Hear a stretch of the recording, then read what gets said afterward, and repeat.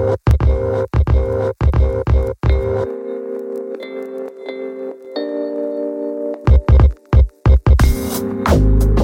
guys, welcome back to the show. Today we are chatting with one of the all-time favorite Side Hustle Pro guests, Kim Lewis of CurlMix. It's no secret, Kim, you're one of my favorites. And for those who don't know, Kim Lewis is the CEO and co-founder of CurlMix, which is a clean beauty brand for curly hair. Now, after a strong showing on season 10 of ABC's Emmy Award-winning Shark Tank with her husband and co-founder Tim, Kim made the daring decision to bet on herself and turned down a $400,000 shark deal. Less than 6 months later, Kim's talent for logistics and marketing secured a seed investment of $1.2 million. CurlMix's sales catapulted to $6 million in annual revenue, and they have earned over $13 million in lifetime sales, all online. Now, Kim and Tim were recently featured in Forbes 30 Under 30 list and on Oprah's Favorite Things, all while raising two small boys. We're going to have to talk about that for sure. Their company operates a manufacturing facility in the heart of their hometown of Chicago, where Kim employs a full-time staff of 30 plus minorities and women. Currently, Kim is making history by allowing their customers and the community to invest and own shares in their beauty brand. She has raised nearly $3 million in just 1 week from their community, which is only fitting since the community is at the heart of every decision they make. So welcome back to the guest chair, Kim. Nikayla, oh my gosh, thank you for having me. I hope I don't hurt people's ears with screaming. I'm so happy to be here. I missed you. Awesome. I miss you too. Like, first of all, you are my wash and go shiro for, you are the reason, and CurlMix and, your videos, Wash and Go Wednesdays, which we're going to get into, is the reason I had the courage to try Wash and Goes again, because I was like, this doesn't work for me. My hair is not drying. I don't know how they're getting this, but I just followed. I would tune in every time I get the notification. I tune in. I want to see, what you guys are talking about. And I even shared it with a few entrepreneurs. I'm like, this is what you need to be doing. Doing some live demonstrations weekly. Now, not everyone knows what I'm talking about, so let's take it back a little bit. When you were in the guest chair, it was like the early days of Side Hustle Pro. I believe it was 2016. So right when I started, and when you guys were still doing subscription boxes, crazy enough. Tell us a little bit more about the transition from like subscription box company to signature products to dabbling in, different areas again. Like, tell us how you decide your product mix. So we started CurlMix as a DIY box for curly hair. So think of like Blue Apron, but for curly hair. And we did that for like 2 years. And that was around the time I interviewed on Side Hustle Pro. I think my goal at the time was like $500,000 for the year. And I think we didn't even hit it. I think we ended up doing like 2 something. And I was like salty or whatever. And I was like, I had gotten pregnant top of 2017. And I was just like, my business isn't growing the way I feel like it should be growing if it's a subscription box, right? And I talked to a few people and I found out that the margins on my box were way too small. And what I have learned is for anyone who does a subscription box, if you are not getting your products for free, or if you are not making it yourself, the margins aren't there for a sustainable business usually. And so we had like 30% margins for a $30 box, whereas a typical haircut company would have like 70 to 90% margins for the same price for one bottle. And I was like, this, even if I could scale this, I shouldn't, because the math doesn't work. And so I was at the point where I really wasn't sure what I was going to do with my business. I was like, am I going to pivot? Am I going to close it? I'm pregnant. I took the GMAT. Girl, I was figuring it out. I was like, I don't know, do I have to go get my MBA? And I met my advisor. I got a $25,000. I met Arlen from Backstage Capital, and she didn't give me the money yet, but she basically said that like she wanted to invest in us. And so in the meantime, she would let us participate in all the Backstage Capital events, but didn't have the money yet. So I was like, okay, that's cool. And I met my advisor, who is I always say this too, he's a bald Asian man. But he is so nice and he is so smart. He's an engineer, worked at a few tech companies early on and got shares and all that. And he was like, what's your best-selling box? I'm like, it's our flaxseed gel, but manufacturers won't make it for us. They say it's too much like food. I got to boil real flax seeds, extract the gel. And he was like, they just won't do it. And he's like, well, why don't you figure it out? And I'm like, bruh, I've been trying. It's not working. I'm 7 months pregnant. What do you mean? He was like, figure it out. Never stop selling your best-selling product. And I was just like, oh, okay. So I spent a month in my kitchen, 7 months pregnant. I made 50 different batches of flaxseed gel until I like found one that I loved. And every time I would go outside, people would flag me down. Like, what is in your hair? Tell me now. Don't go anywhere. And I was like, I'm working on it. So we launched it to our audience with pre-orders because we had launched enough stuff to know that you do not just go out and buy a bunch of inventory and figure out how to sell it later. You sell it first and then you fulfill the inventory. Right. And then we sold hundreds in a matter of hours. And at that point, we were only doing like a couple hundred boxes that month. So hundreds and hours, I was like, oh my gosh, this is it. So we literally closed down the DIY box that year. So this was like October-ish. And in January, we pivoted to a full-time, like full-on e-commerce brand. So that everything individually started with the flaxseed gel. And the first month in sales, we did like $3,000. And I cried. And I was like, Tim, I told you this was a dumb idea. This is my husband, right? I was like, this is dumb. Nobody wants it. We shouldn't have done this. Oh my gosh, what do we do? Because we tossed out like 6 months of content. We had 6 months of like DIY recipes and like photo shoots and video content. And we just literally tossed it. Wow. You mean for the box, like for the products? Yes, for the box. Mm-hmm. And we just didn't even do it. And so the next month I was like, okay, well, I'll try to go for 8,000 or 6,000. And we ended up doing 8,000. I was like, okay, cool. And I was like, man, if we did 16,000 the next month, that's like our best month ever as a DIY box. We ended up doing $30,000. We were not spending money on Facebook ads, just like micro influencer stuff. And my husband ended up quitting his job to come work for the business full time. And we finally got the check from Arlen for $25,000. And that helped catapult us to $1 million in revenue that year. So that was like all pre-Shark Tank. And then the next year we were on Shark Tank, got to about $5 million in revenue, added my team. And then later on down the line, I realized I wouldn't be more like a Procter & Gamble. Okay. What do you mean by that? Procter & Gamble. So it is one of the largest conglomerates there is when it comes to not even just beauty, but just brands in general. They own Tide detergent. They own Old Spice. They own Always Maxi Pads. You know what I mean? You could think of that you buy. Oh my God. Charmin tissue. And not in beauty products.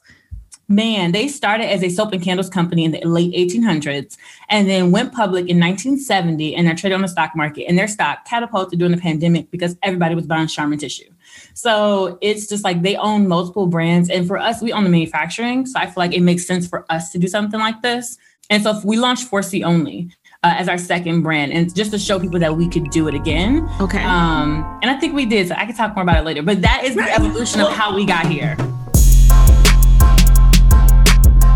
There are a couple of things I want to break down there, right? So first of all, when you say you want to be the Procter & Gamble, they're in different categories, right?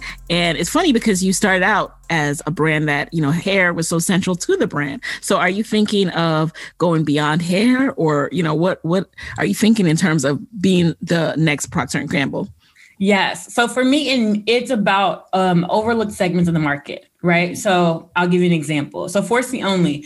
Everybody knows that 4C hair is the highest converting segment of the hair industry, right? And I'm not talking like natural hair. I'm talking like hair, straight hair, curly hair, wavy hair, kinky hair. It is 4C hair. But nobody was willing to put it on a bottle because they were like, oh, this is going to alienate consumers and everyone wants to be on the shelf. So if everyone's goal is to be on the shelf and to sell to, air quotes, all hair types, no one's going to launch a brand that puts 4C on the bottle.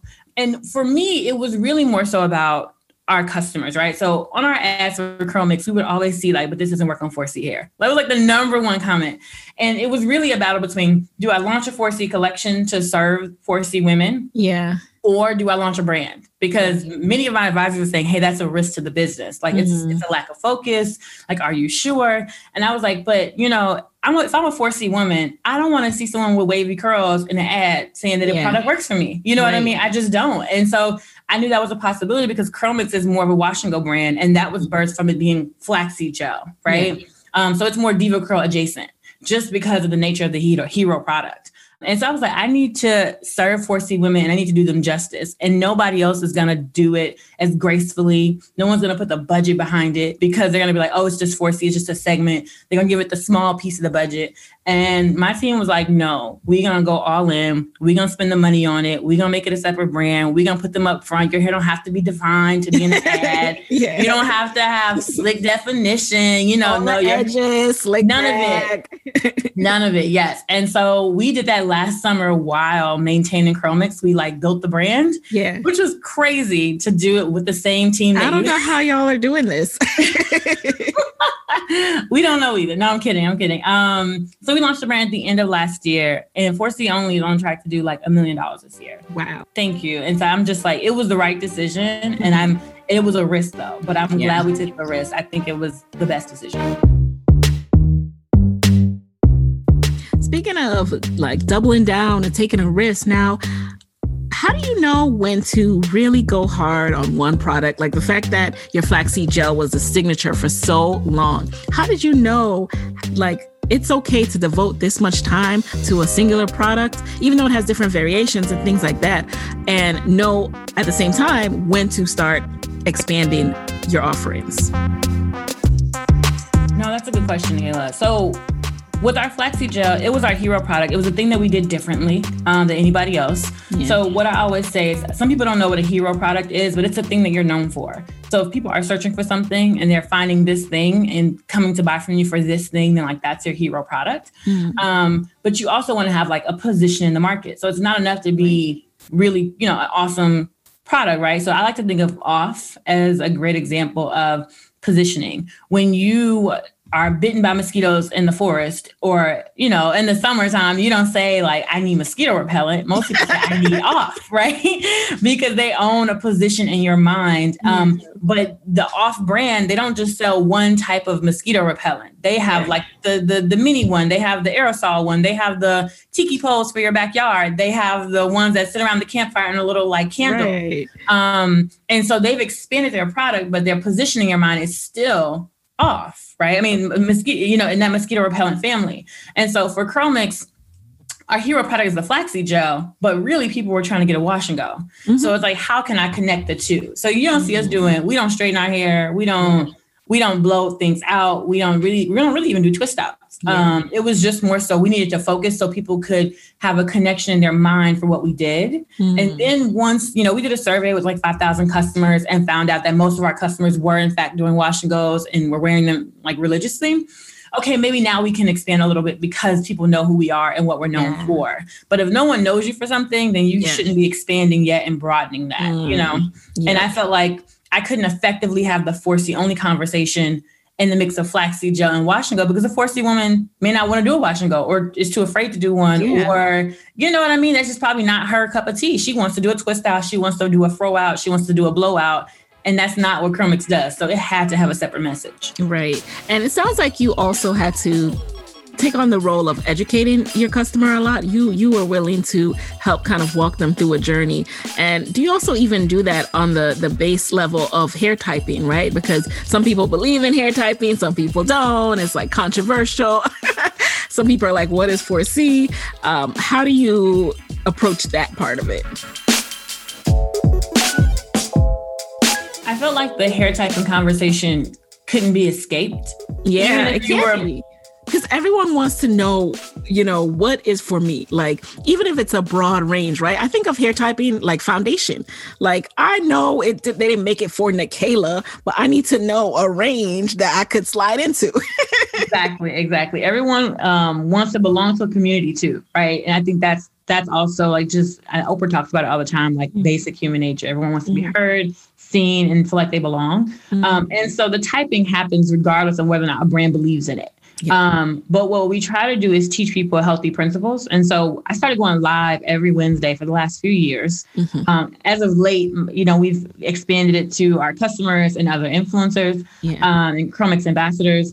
But for the first couple of years, I was doing it. And I was either in my shower doing my hair live every Wednesday. I know, because I was watching.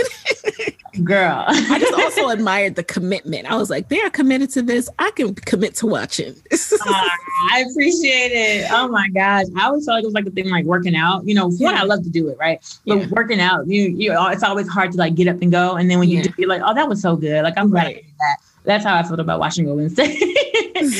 But we basically would teach people how to do a wash and go live. And I would do it in the shower. My husband would host. And then we started going into the salon to just show our customers instead of us, because they really need to be the hero, not Kimmy. And that was something I learned like maybe after a couple of years, and I understood branding. And so, so then it was just all about education. So we do blogs all the time. We launched CurlMix University, which is a 15-part course on how to get the best wash and go ever. We put a lot into teaching people how to do wash and goes. So I'm hoping that it's helping. Oh, yes. Oh, yes. Talk a little bit more about Wash and Go Wednesdays. For those who don't know, I know you just touched on the fact that you went live. Was it spontaneous, or after a while it was kind of more like, this is the specific things we want to incorporate. This is how we want to lead people from Wash and Go's Wednesdays to the website. Like, how do you start to make it as effective as possible? And how can other people do that as well? So one of the things I learned, it really came from customer questions, right? So we would get a bunch of questions in our customer service inbox, like, how are you doing this? Like, I can't do it. And, I learned that there's a learning curve with Wash and Go, with just Wash and Goes in general for everyone. It does not matter your hair type. Yes, it takes, most people don't get good at Wash and Goes to maybe like the 6th time they do one, which is like, girl, what? Who's going to keep trying to Wash and Go 6 times? Right. The first time you fail, you're like, okay, this is not for me. I didn't think my hair curled for the longest, but, and so answering those questions via text message or via text back and forth with email, it was not working. And so my customer service manager at the time, she's no longer the customer service manager. She's moved up in the company. But at the time she was like, Kim, you have to like show them, like we need to go, we need to do something to tell them. And then at the time I was watching Sassy Jones, Sharice, who was on a previous episode of yours. Right. Yes. Shop Sassy Jones. Yes. Shop Sassy Jones. We love Sharice. And she was going live showing with the Sparkle Party. And I remember seeing her at a Traffic Sales and Profit event. And I was just like, okay.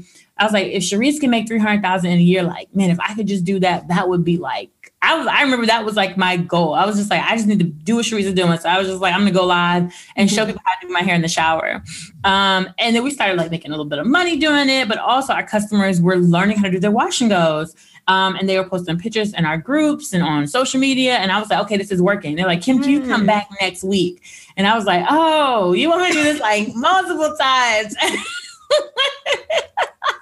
You want me to keep doing this? I was like, I could make it work. I could figure this out. And I had no idea what I was doing. But then it eventually became the event that everyone was looking forward to. It was a way for me to talk to them, to understand their problems, for them to feel connected to me and to the brand. And so you need to, and then another like marketing tip, right? If you have a company or a side hustle or a business, you have to have owned marketing. So if you don't own the channels or the events that you put on, then you don't really, like, you can't build your community, right? So like your podcast is a form of owned marketing. You know what I mean? A live on Wash and Go Wednesday is a form of owned marketing. Even like email platforms, your email list and SMS list, that's a form of owned marketing. So you got to own the marketing and the events.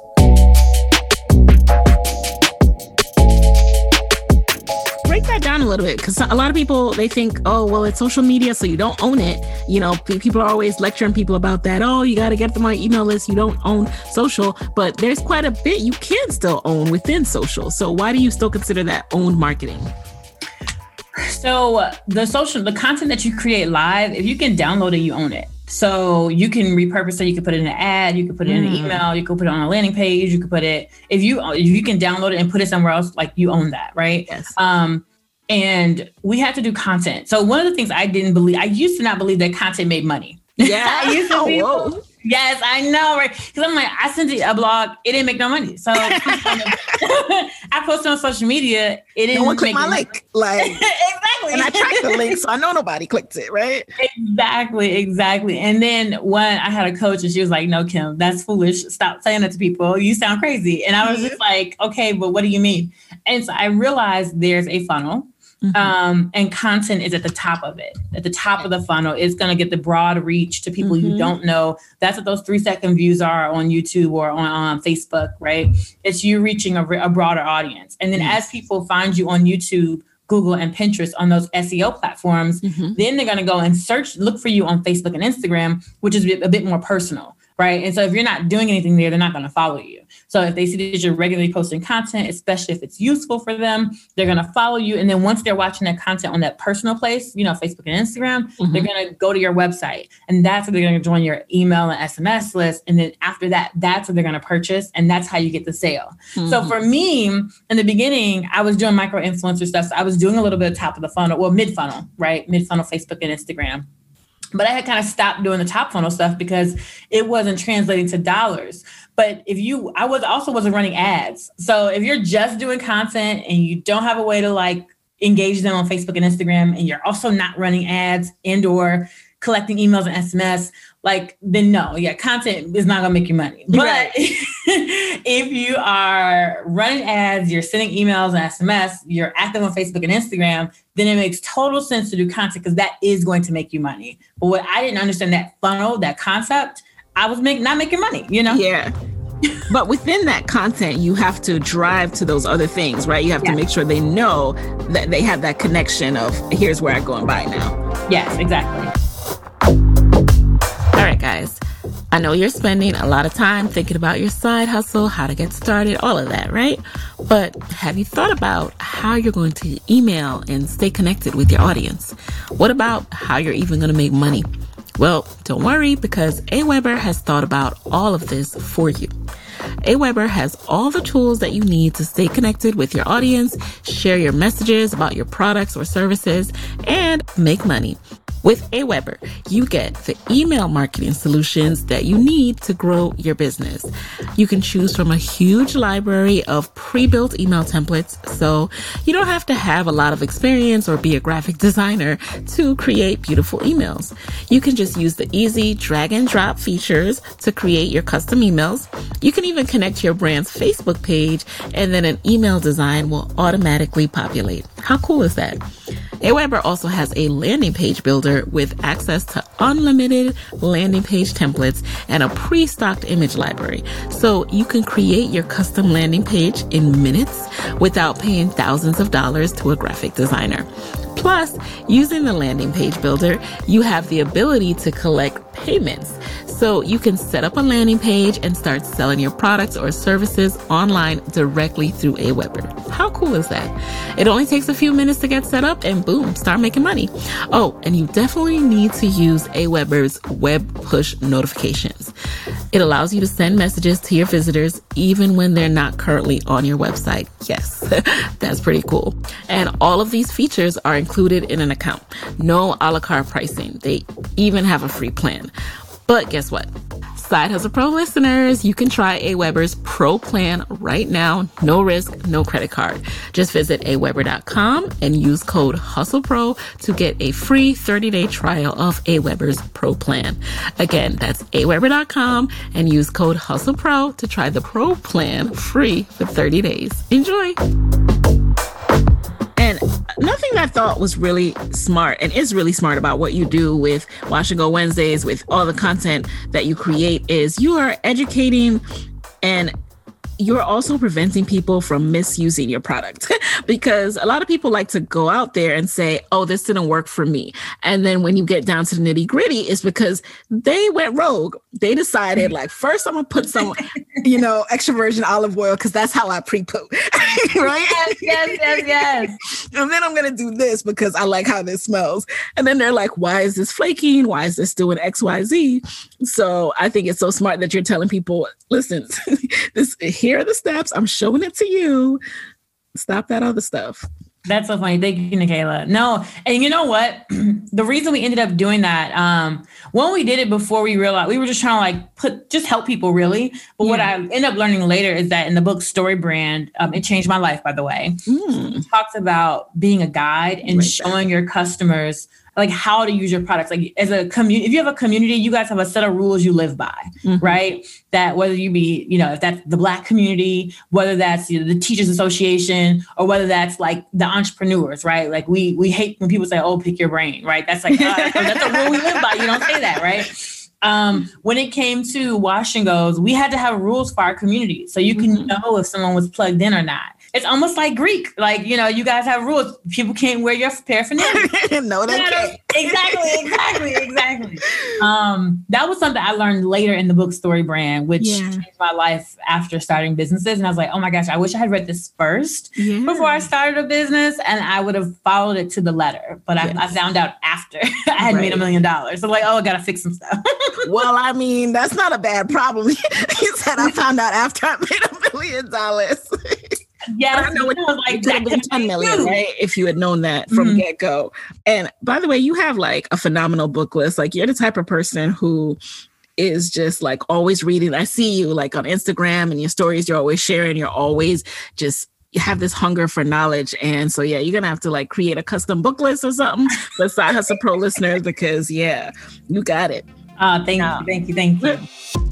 Let's talk about your approach to ads when you started really putting more attention and investment in ads. How was that process for you? Oh, it was scary. I've wasted some money with ads before. I think I like listened to a Google rep that reached out one time and then like let them kind of run it, and they spent like $15,000, and I feel like I made no money. But at the time, I didn't have my funnel set up. I shouldn't have let them do that. I should have just like, no, like I'm not so sure. That was like one of my mistakes. So that happened maybe a year prior. And I was like, I'm not running no more ads ever. And then I joined the TSP community. And I saw that like ads is a part of the funnel. Like you had to run them. So I was like, okay, but once you know who you're talking to and what they're going to buy, then you can run ads. If you don't know who's going to buy your product, who's most likely to purchase it without you having to sell them too hard, I wouldn't run ads yet. I would still try to figure out how you can get some organic traffic. We didn't start officially running ads until we were at maybe $40,000 a month in revenue organically. And then we were like, okay, let's start with $30 a day. And once we were getting like a 4 or 5x on that, okay, let's bump it up to 50. Let's bump it up to 100. And so I want to say we slowly scaled to maybe a couple thousand a day. And that was my approach. And I say slowly, I mean, that period was over like maybe 3 to 6 months of going from $30 a day to $1,000 or $2,000 a day. And I think it's a matter of like testing. You can actually see like competitor ads. I don't know if people know that. Yeah. Look at the ads library on Facebook. I'll link to that, you guys. Ad library, or you can Google the ad library. Yeah. Google ads library. It's going to help you see what bigger brands are doing. And so a lot of times we like to look at people in our industry and copy what they're doing, but that's not the best way to do it, right? Because you can't be sure that the person that you're copying in your industry knows what you're doing. Right. And you also can't see their results. Like, no, you cannot. And sometimes people's goals, right? Like if I'm a big legacy brand, right? Think of a brand that maybe sold for $1 billion. Their goal with ads is not the same as your goal with ads. Their goal with ads are to just kind of have brand awareness. They just need to be out there for people to see them. They don't have to actually turn a profit on those ads. Right. Because they just need you to go to the store and purchase.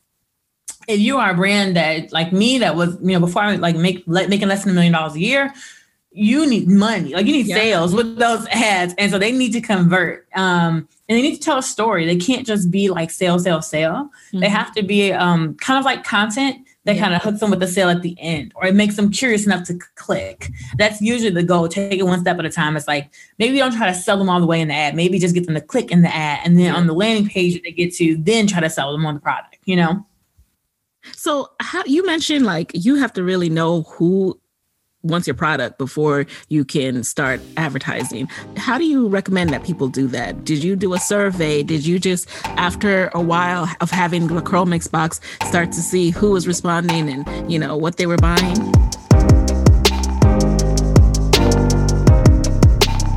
So the box, that was the one box people kept buying over and over or asking about. So that was like a big giveaway for me. But something else you can do is if you write blogs about your products or content, whatever is like the highest searched, term, you know what I mean? Or you can go to Google Trends and type in a few keywords and see how often someone's searching something. Yeah. Or you can use platforms like SEMrush, SEMrush, where you can search high traffic keywords in your industry. So that's if you haven't like maybe created your product yet or figured out how to market your product yet, you can either market it to those highly searched keywords, or you can build a product to those keywords that are highly searched. So, and then if you're doing blog content, you'll know what your top blogs are. So for us, DIY Flaxseed Gel was like our number one, blog that kept getting searched over and over and over again. It had the most traffic organically. Another thing that was doing really well was like pumpkin seed oil. We didn't launch a product for pumpkin seed oil, but it was like one of the second DIY hot oil treatment with pumpkin seed oil. What you laughing for? You like, oh, you about to? I'm laughing at the randomness because I have a couple search terms associated with Side Hustle Pro that have nothing to do with side hustling, but I don't know. That's where people can find that person, I guess. And what I also learned too, Nikayla, is that when I would go to expos, I think, expos are kind of underrated, right? They're not necessarily the best for making a lot of money because you do a lot of work for like an okay amount of money versus just figuring out some Facebook ads and making the same amount of money. Yeah. But what it helped me do was really get good at talking about my product and talking to people and knowing who my target audience was. Yeah. Because I would go to places like, let's say I was in New Orleans, right? And it was like Essence Fest or something. Yeah. And I'm selling a DIY kit. I would talk to a lady like 10 minutes and I would say like, oh yeah, and like it's natural shea butter and blah, blah, blah, blah. And you got to do this and this and that. And at the end of the 10 minutes, she would say, so I got to mix it myself. And I was like, oh, no. I was like, she's not finna buy. Like, she's not going to buy. But when I was at the first Blavity event it wasn't Summit 21 back then. It was like Empower Her. Empower Her. Yep. Yes, Empower Her. I was in New York and I was like, yeah, so it's a DIY. You just got to mix. And she had handed me the money before I had finished talking. Like I wasn't even finished telling her how to make it or what it was. 2 minutes in, she was like, give me 3. And I was just like, oh, so like that is the example of like, this is my target audience and this is not. And so now I know I need to be targeting women in New York, ages 20 to 30, who are interested in do-it-yourself organic products. Like that was how I learned before I even got to Facebook ads. Yes. And the best way to simulate that now is going live. Yep. So you can go live on your Instagram or your Facebook page or your YouTube page. You can now even go live on Amazon. You'll find out. People will ask you them questions in the comments and you'll be like, well, let me just, and you're like, you keep getting the same questions over and over. Yeah. That'll tell you. Listen, we're all going to go live more this year. You see, I'm doing it. We're all going to go live more this year. Speaking of going live, let's talk about live TV. You guys were on Shark Tank and boom, turned down an offer. $400,000 for 20%. I'm not going to change that. What are you going to do?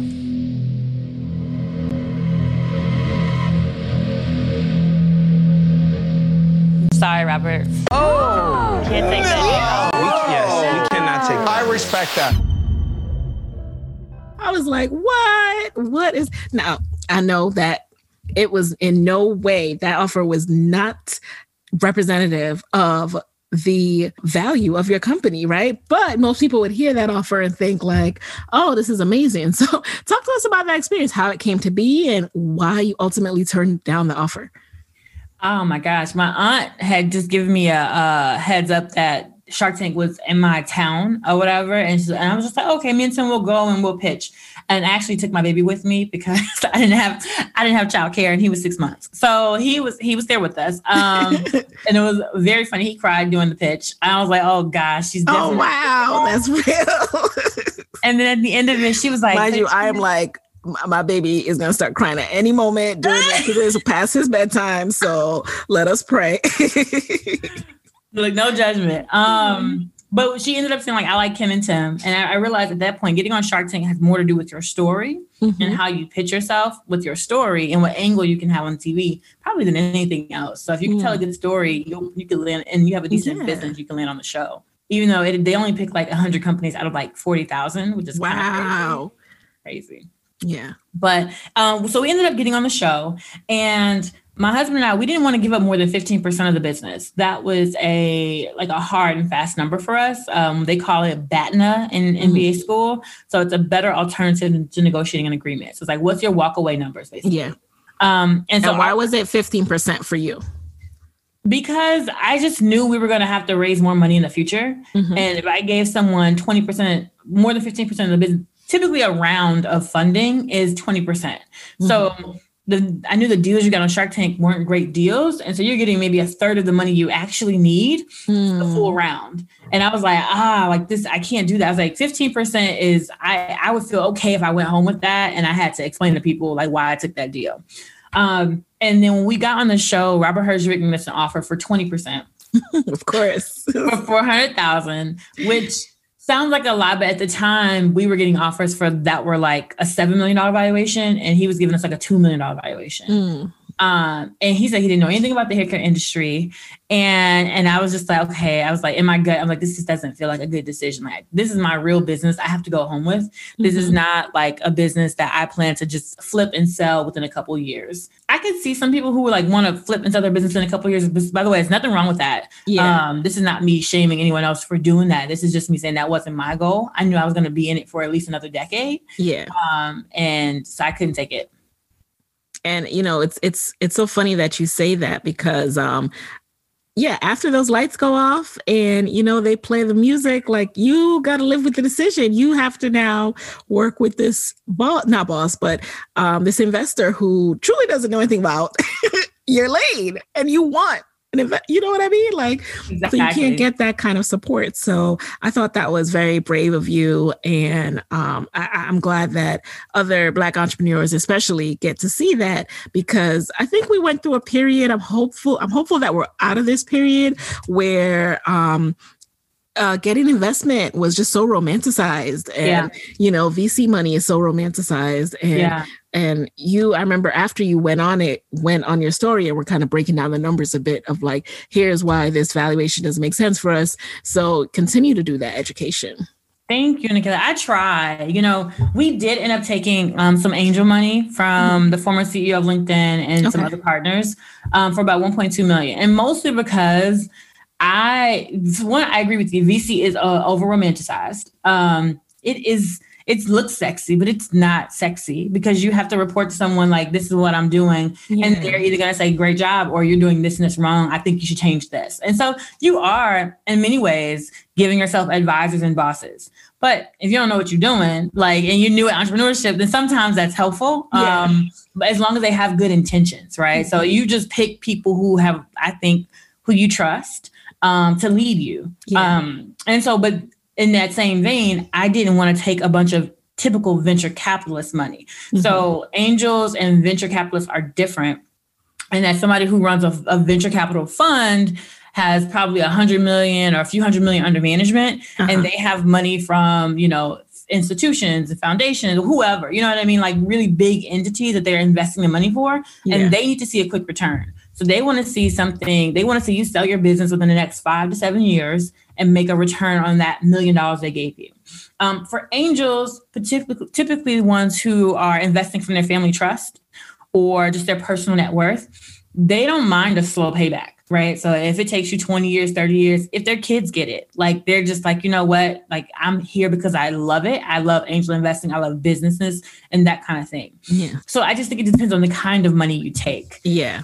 And so we raised 1.2 million from Jeff and some other partners. And then we went on to make $5 million. The other thing about raising money is I was able to employ my people at a fair wage, right? Yes. So I could have not taken venture money and people would still be making $10 an hour. Yeah. And no benefits, and I would be scraping by. And that's just the truth, right? Like that's what, and people will forever be contractors. You know what I'm saying? And that's not right for like when you hire on your people, you know what I'm saying?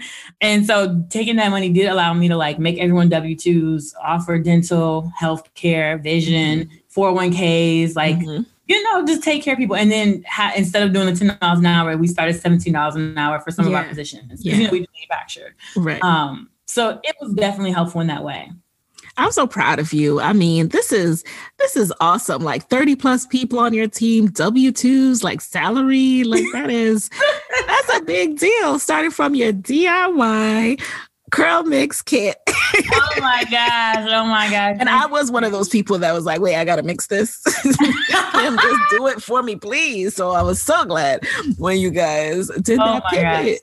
You know what happened? Our best customers started to kind of unsubscribe because it was novelty and not necessity. Yes. So they were having fun, but they were still going to buy other hair care products. They're not going to make something every single time. Right. Because then the volume starts to add up. And then before you know it, you have a whole bunch of boxes that you haven't made. Exactly. And I was like, oh, light bulb moment. I was like, I need to. Yep. Now you're raising in a different way. So you said you've raised over $3 million in a week. Like, what made you guys decide to raise again and do it in the way that you've done it, which is, pretty unconventional, historic, and very cool? So there's a couple of things you can decide. So I could have decided not to take on any other money, right? And continue to grow the business. It would just take me longer to hit certain milestones. And so my goal is, I want it to be big. I want it to be bigger, as big as possible, because I think the bigger, the more impact that I'll have, right? The better jobs I'll be able to create for my people, the better products I'll be able to offer. There's nothing wrong with being profitable and growing slower, but I just wanted to do something more impactful. Yeah. So I knew that I was going to have to raise more money, especially since I'm more like a Procter & Gamble. Yeah. And launch multiple brands.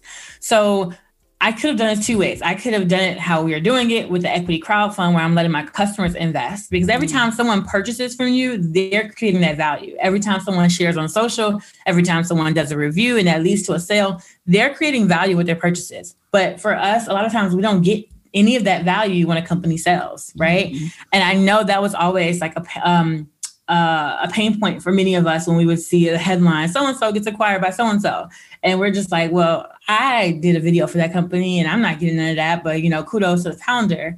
And I didn't want that to be our story. I wanted our customers to come up with us. And I could have went the traditional venture route where I kind of do a backdoor deal.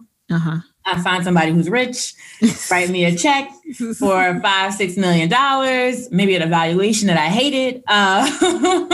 And I would have done that deal. They'd own a significant portion of my company, and then they pressure me to grow as fast as possible at all costs. That is like the Silicon Valley method of thinking when it comes to growth. Something I wish someone had told me is that you don't have to go that fast. You don't have to go that fast. And also, usually people of color, we almost can't go that fast. Not because we don't have the ability, but because we don't get the funding to go that fast. So your fast may not be like a Glossier fast, Kim. Like, don't compare yourself to them. But I knew that I wanted to go a bit faster than what maybe my pocketbook would allow. And so we decided to raise money from our community instead of making a rich person richer and letting them come up with us. And this law is new that allows you to equity crowdfund. It happened in 2012 under the Obama administration, which basically allows unaccredited investors to angel invest. Because basically before you couldn't. If you didn't make more than $250,000 with your household income, you couldn't invest. That was just the law. And now anyone can angel invest for as little as a couple $100s. And so we've been doing that. We launched on April 6th. It is almost a month in. We've raised about $4 million so far. We're almost at 4.1. So I'm trying to close it at around 5-ish. And that's it. And that is all she wrote. I think we're one of the largest beauty equity crowdfunds for sure. Explain to people, what does that look like when you one day sell, exit, all the people who were a part of this round? What happens? How do they come up with you? So according to the SEC, I cannot guarantee results, right? It's risky, right? So if this is not money you can afford to lose, like, don't invest it. But because that is angel investing is risky. However, you know how when like a company goes public, like let's say a Bumble, right? Let's say Bumble just went public. I know Away is going public.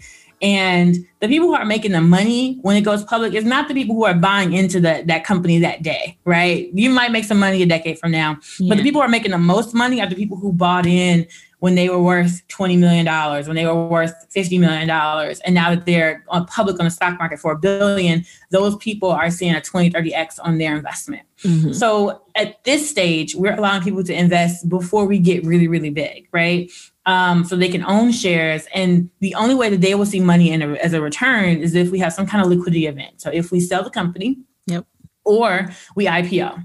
If we don't do one of those two things, you won't get your money back. However, it is my plan to IPO and be like a Black-owned Procter & Gamble traded on the stock market. That is my goal. I'm in it for the legacy, for what that would mean for Black people. The money is cool, but I'm in it for that. You know? Yeah. And I see it. I mean, if there's anybody, that I see it for, like, it is CurlMix, it's Kim and Tim, and you guys are doing it. And I really don't know how you're doing it with 2 kids. So please share. I'm here. I got my pen and I'm ready to take notes. Especially when you mentioned not having childcare. Well, I know you're in Chicago, so you do have some family, right? But how do you guys figure out, like, is it nanny? Is it daycare? Is it work certain hours and shifts? How do you do that? Girl, it's a village. Okay, that's it. It is a village. My sister, she does watch our kids during the day. I did not have childcare for the first year, and if I'm being honest, right? That's us. I didn't have childcare, so if I'm being honest, my baby was in a playpen all day. And he watched a ton of Sesame Street, right? And I have my second child that we have, and I had childcare. I had childcare maybe a few months into him being born. Mm-hmm. There was a difference in how they developed because my oldest son, he's 3. He didn't have me all day. He was like watching TV, and so he's still very smart, still very like. He's reading his first words. He's, all of that stuff. So he's definitely advanced for sure. But there was a delay in his development because he didn't get that engagement. Mm-hmm. My youngest baby, he's 1. And his words that he knows are much bigger. He could walk faster, could talk faster, all of this stuff. And so that is one of the sacrifices that happened with me pivoting my business with a newborn. Don't you think that's a little bit of second baby too, trying to keep up with big brother? Yes. I'm not gonna have you beating yourself up because I see my nieces and nephews and how the second baby is always trying to chase after the little one. I mean, the bigger one. This is so true. You're right. It's definitely some second baby stuff in there for sure. But I would be lying if I didn't say I had a little bit of guilt about that. But I'm also going to leave him. He gonna have all the wealth. Right. Never imagine. He will not mind when he gets that trust fund. Trust me, not one bit. He will be okay. He will be okay. And I mean, and this is why I know I can't base everything on social, but you guys still spend a ton of time together. So it's like, we can't beat ourselves up because I mean, there are people who are literally never able to be with their kid because they're in corporate or they're in a job where they're always on the road. Like you guys as a family, like you're all in, like even if it's in the CurlMix office, the babies are crawling on the floor. I see that sacrifice in it, but I see that family together time also. Thank you, Nikayla. We really do try. I've learned all of these, with the moving goalposts, right? So it's like, we made $6 million last year, but I wanted to do 10. So I was a little disappointed that we didn't hit that goal. But that's the moving goalpost. I'm like, Kim, you're always going to be moving this goalpost. Yeah. You're always going to be like, it's not going to be good enough for you. And that's not okay. And like, what's really important? I'm like, my family, like what's really important? My kids, my husband, like getting to go watch a movie with them at the end of the day. Like that is what makes me feel good and fills me up. And I love what I do. I love creating things, but at the end of the day, like they're the most important. And I'm fully aware of that. And so now that I know that, I feel like there's not much more that I want out of life. And I guess this IPO thing, I think that I would love to do that. But my family really, really, really, really fills me up. And I cannot forget to mention Tim. He is I was just about to bring up Tim. I was just about to say that, your situation, sorry, I'm just, like I said, baby, it's bedtime. So we just coordinating. No, you're so good, let me start over. But, I remember one time there was like a poll or something. I think maybe I posted it it was about, how much work and mental load moms take on. And you're like, I can't, I honestly can't take credit for this because Tim takes on a lot of what is traditional mom work, right? Yes. Tim is the primary caregiver for, and I was going to say for our kids, but shoot, our family, for me too. Okay. I was like, he's making the coffee every morning. I know, like, see those meals. Do y'all deliver? Come on, Tim. It's not right. And I ask him all the time. I was like, do you like doing this? Like, are you happy? Like, is this what you want? He's just like, I want nothing more than to take care of my family. Like when we started dating in high school, I was like 16, 17. And I was like, what do you want to be when you grow up? And he said, a dad. And I was like, yo, shout out to good daddies. And I have to shout out my husband here too, because shout out to dads who love being dads, good daddies, Yes, and you got a good one over there. I know that. No doubt. Yeah, we're in it together. Like he's holding, doing bedtime right now. And, like we all day, we're just shuffling baby between us as we each try to get our work done because we're both ambitious. We both want to do stuff. And I know Tim is incredibly smart, incredibly talented as well, and holding on the business as well. So it's just like, I see you guys in us, And I see you guys in us. I think the biggest realization is that we have the same goals for our family to be okay, for our not just nuclear, but like our outward family to be okay, for our community to gain wealth and for them to know they don't necessarily have to quit their job to gain wealth. Like we can help you be wealthy in our job. Let's get them a 401k. Let's teach them about investing. Let's teach them all the things that help make you wealthy. And we have the same goals. If we have the same goals, then we shouldn't be fighting. Like we both want our kids healthy. We both want them educated. Like, so let's work together and make sure how figure out how we can do it. So he knows I'm the entrepreneur and I know he's a better caregiver. So that is how we work together. Yeah. And that's so good too, to really have those open conversations and recognize that there's a lot of, talk about who does what, and everything can't always be 50-50, but you guys got to lean into where you each shine. And I'm talking about us as well. Like that's what I've learned in parenting so far. Like, it's not about, I did this X amount of times this week. Like, no, like we have our strengths and we're only going to make it work when we each do what we're strong at, and stop worrying about what the other one is not good at. Exactly. And when I see him looking like he can't take no more with the kids, then I step in. I'm like, okay. I was like, what you need? I got him. I can watch him for a couple hours. Like, Right. So now we're going to jump into the lightning round. It has been so awesome catching up with you, but we got to do an updated lightning round, see how answers have shifted. So, the deal, you just answer the first thing that comes to mind. All right. So Number one, what is a resource these days that has helped you in the business and the current stage of your business that you can share with the Side Hustle Pro audience? Two things. The Traffic Sales and Profit community is where I joined when I had like $3,000 in revenue and helped me get to $1 million in revenue. And I think that's something they do very well. They call themselves a Millionaire Factory, Lamar Tyler and Ronnie. Also, Ezra Firestone.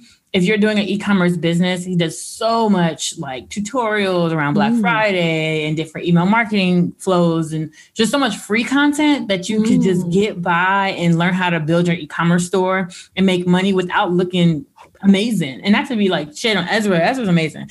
But, his brand, people think that we have to have like the prettiest packaging and the prettiest logos and da-da-da. And it's like, actually, you really don't need all that. You just need to learn how to make money and you can fix the branding later, So those are my two. Those are clutch. Thank you. And number two, who's an entrepreneur that you're admiring these days and why? I have so many. So I cleaned out my Instagram feed so I can only follow like entrepreneurs. Because I want to, I'm like that inspiration and motivation. You know what I mean? That's your vision board. Instagram is our vision board, But you know what, Nikayla, I would say it's you. I've been going through your Instagram. Yes. You have a new baby. Oh my gosh. I remember those days. It's like, it's tough. everybody's pretty Instagram picture does not capture what it is like to have a 1-year-old running around, especially when they start crawling and then they start like, you can't have a quiet meeting. It was like, man, so to see you show up, well, I was checking your podcast. I was like, oh, she been posting every Wednesday. I was like, oh, she ain't missing no. Some days it's late, some days it's a rewind, but I think that commitment to consistency does something for me, even when I can't show up how I want to. So I really appreciate you noticing that. And, I'm coming back in a new form, but I'm loving it. Like, look at this whole video content. It's coming. And I'm inspired by fellow moms, obviously, who are making it work. Absolutely. Same. So number 3, what is a non-negotiable part of your day? Coffee. I'm an addict. I'm not gonna lie. I'm not gonna be like, I'm gonna sit here and meditate. I want to. I wish I was working out every morning. Yeah. You know what I have learned? Fundraising takes me away from my business. Mm-hmm. So when I am fundraising, I am not doing the normal things that I would normally do to like keep up my health. I'm like, if I'm not fundraising, then I'm working out every day. I'm like, I am doing some meditation. I'm eating super healthy. When I'm fundraising, I'm like locked and loaded. And that's all I'm thinking about. I wake up, drink my coffee, and I get to work. And I know it's not right. That's true. Wow. So speaking of that, number 4, what's a personal habit that you think has made you so successful and good at what you do? I'm going to say going live, but I think that it's really just more so not being afraid to talk to my customers and to investors and to pitch. That right there. Talking at expos, going live on Facebook and Instagram all the time, pitching at events. I've never won money at a pitch competition. And it's crazy because it's like, what do you mean? Like you're on Shark Tank? No, I've never won money. But I pitched at probably 30, 40 pitch competitions on the game. Wow, I didn't know that. And just getting good at talking will take you really far. I love that. That was speaking to me. And that's a commitment I'm making this year. And I think I'm finally going to join you guys over in TSB too. Because I'm ready to ramp it up, slowly, but I'm still ramping up, going to the top. Hey. So final question. What is your parting advice these days for fellow Black women entrepreneurs who are scaling their side hustles? Oh my gosh. I mentioned it in the podcast earlier, but you do not have to go fast because there's no finish line, And if we were running a real race, sure, go fast, but there is no real race. You set the pace for whatever your race is. And it is a marathon with no finish, So if you were running a marathon with no finish, you would not be trying to be sprinting. You know what I'm saying? Like you just wouldn't be. You're like, you know what? Okay, I'm gonna just bite off the next thing or figure it out or just, take the time. And I think trying to go fast or faster than, or feeling like I should be doing better than I was or whatever is bad for your mental health. It makes you feel like you're not accomplishing things when you are. It makes you, and it's crazy, right? So it's just like, you don't have to go fast. Wow. You're just preaching to me tonight. And this is why I'm so glad like the new mommy struggle has been real. It makes you question yourself, question where you're going, what your goals are. But, that was one of those messages that I needed to hear and a reminder that like this period has slowed me down, but it doesn't mean that, who said I had to go fast anyway? Like this was also a goal of mine. This was also something I wanted in my life. So it's okay that things are slowing down. Like who says I got to go fast? You know what? Oh my gosh. Okay. I got another little story. I met this woman who was, I want to say she's in her 70s and she looked amazing. Black woman. And I was like, what's your favorite decade? And surely I thought she was going to say 20s, 30s, whatever. She's like 60. She was like 60s is my favorite decade because I was able to, I was confident. She's like, I felt like I was living life on the edge. I could go where I wanted. I had the money that I wanted. I was free. She's like, and I felt stronger. And I was just like, bro, like, what if someone told you that your best decade was 20, 30 years from now? It's like, what would you be worried about right now? You know what I mean? Mind blown. You got a good 40 years left, at least. Just like, there's no need to go fast. Yep. Thank you. Thank you, Kim, for that. And where can people connect with you after this episode and connect with CurlMix and 4C Hair? 4C Hair only.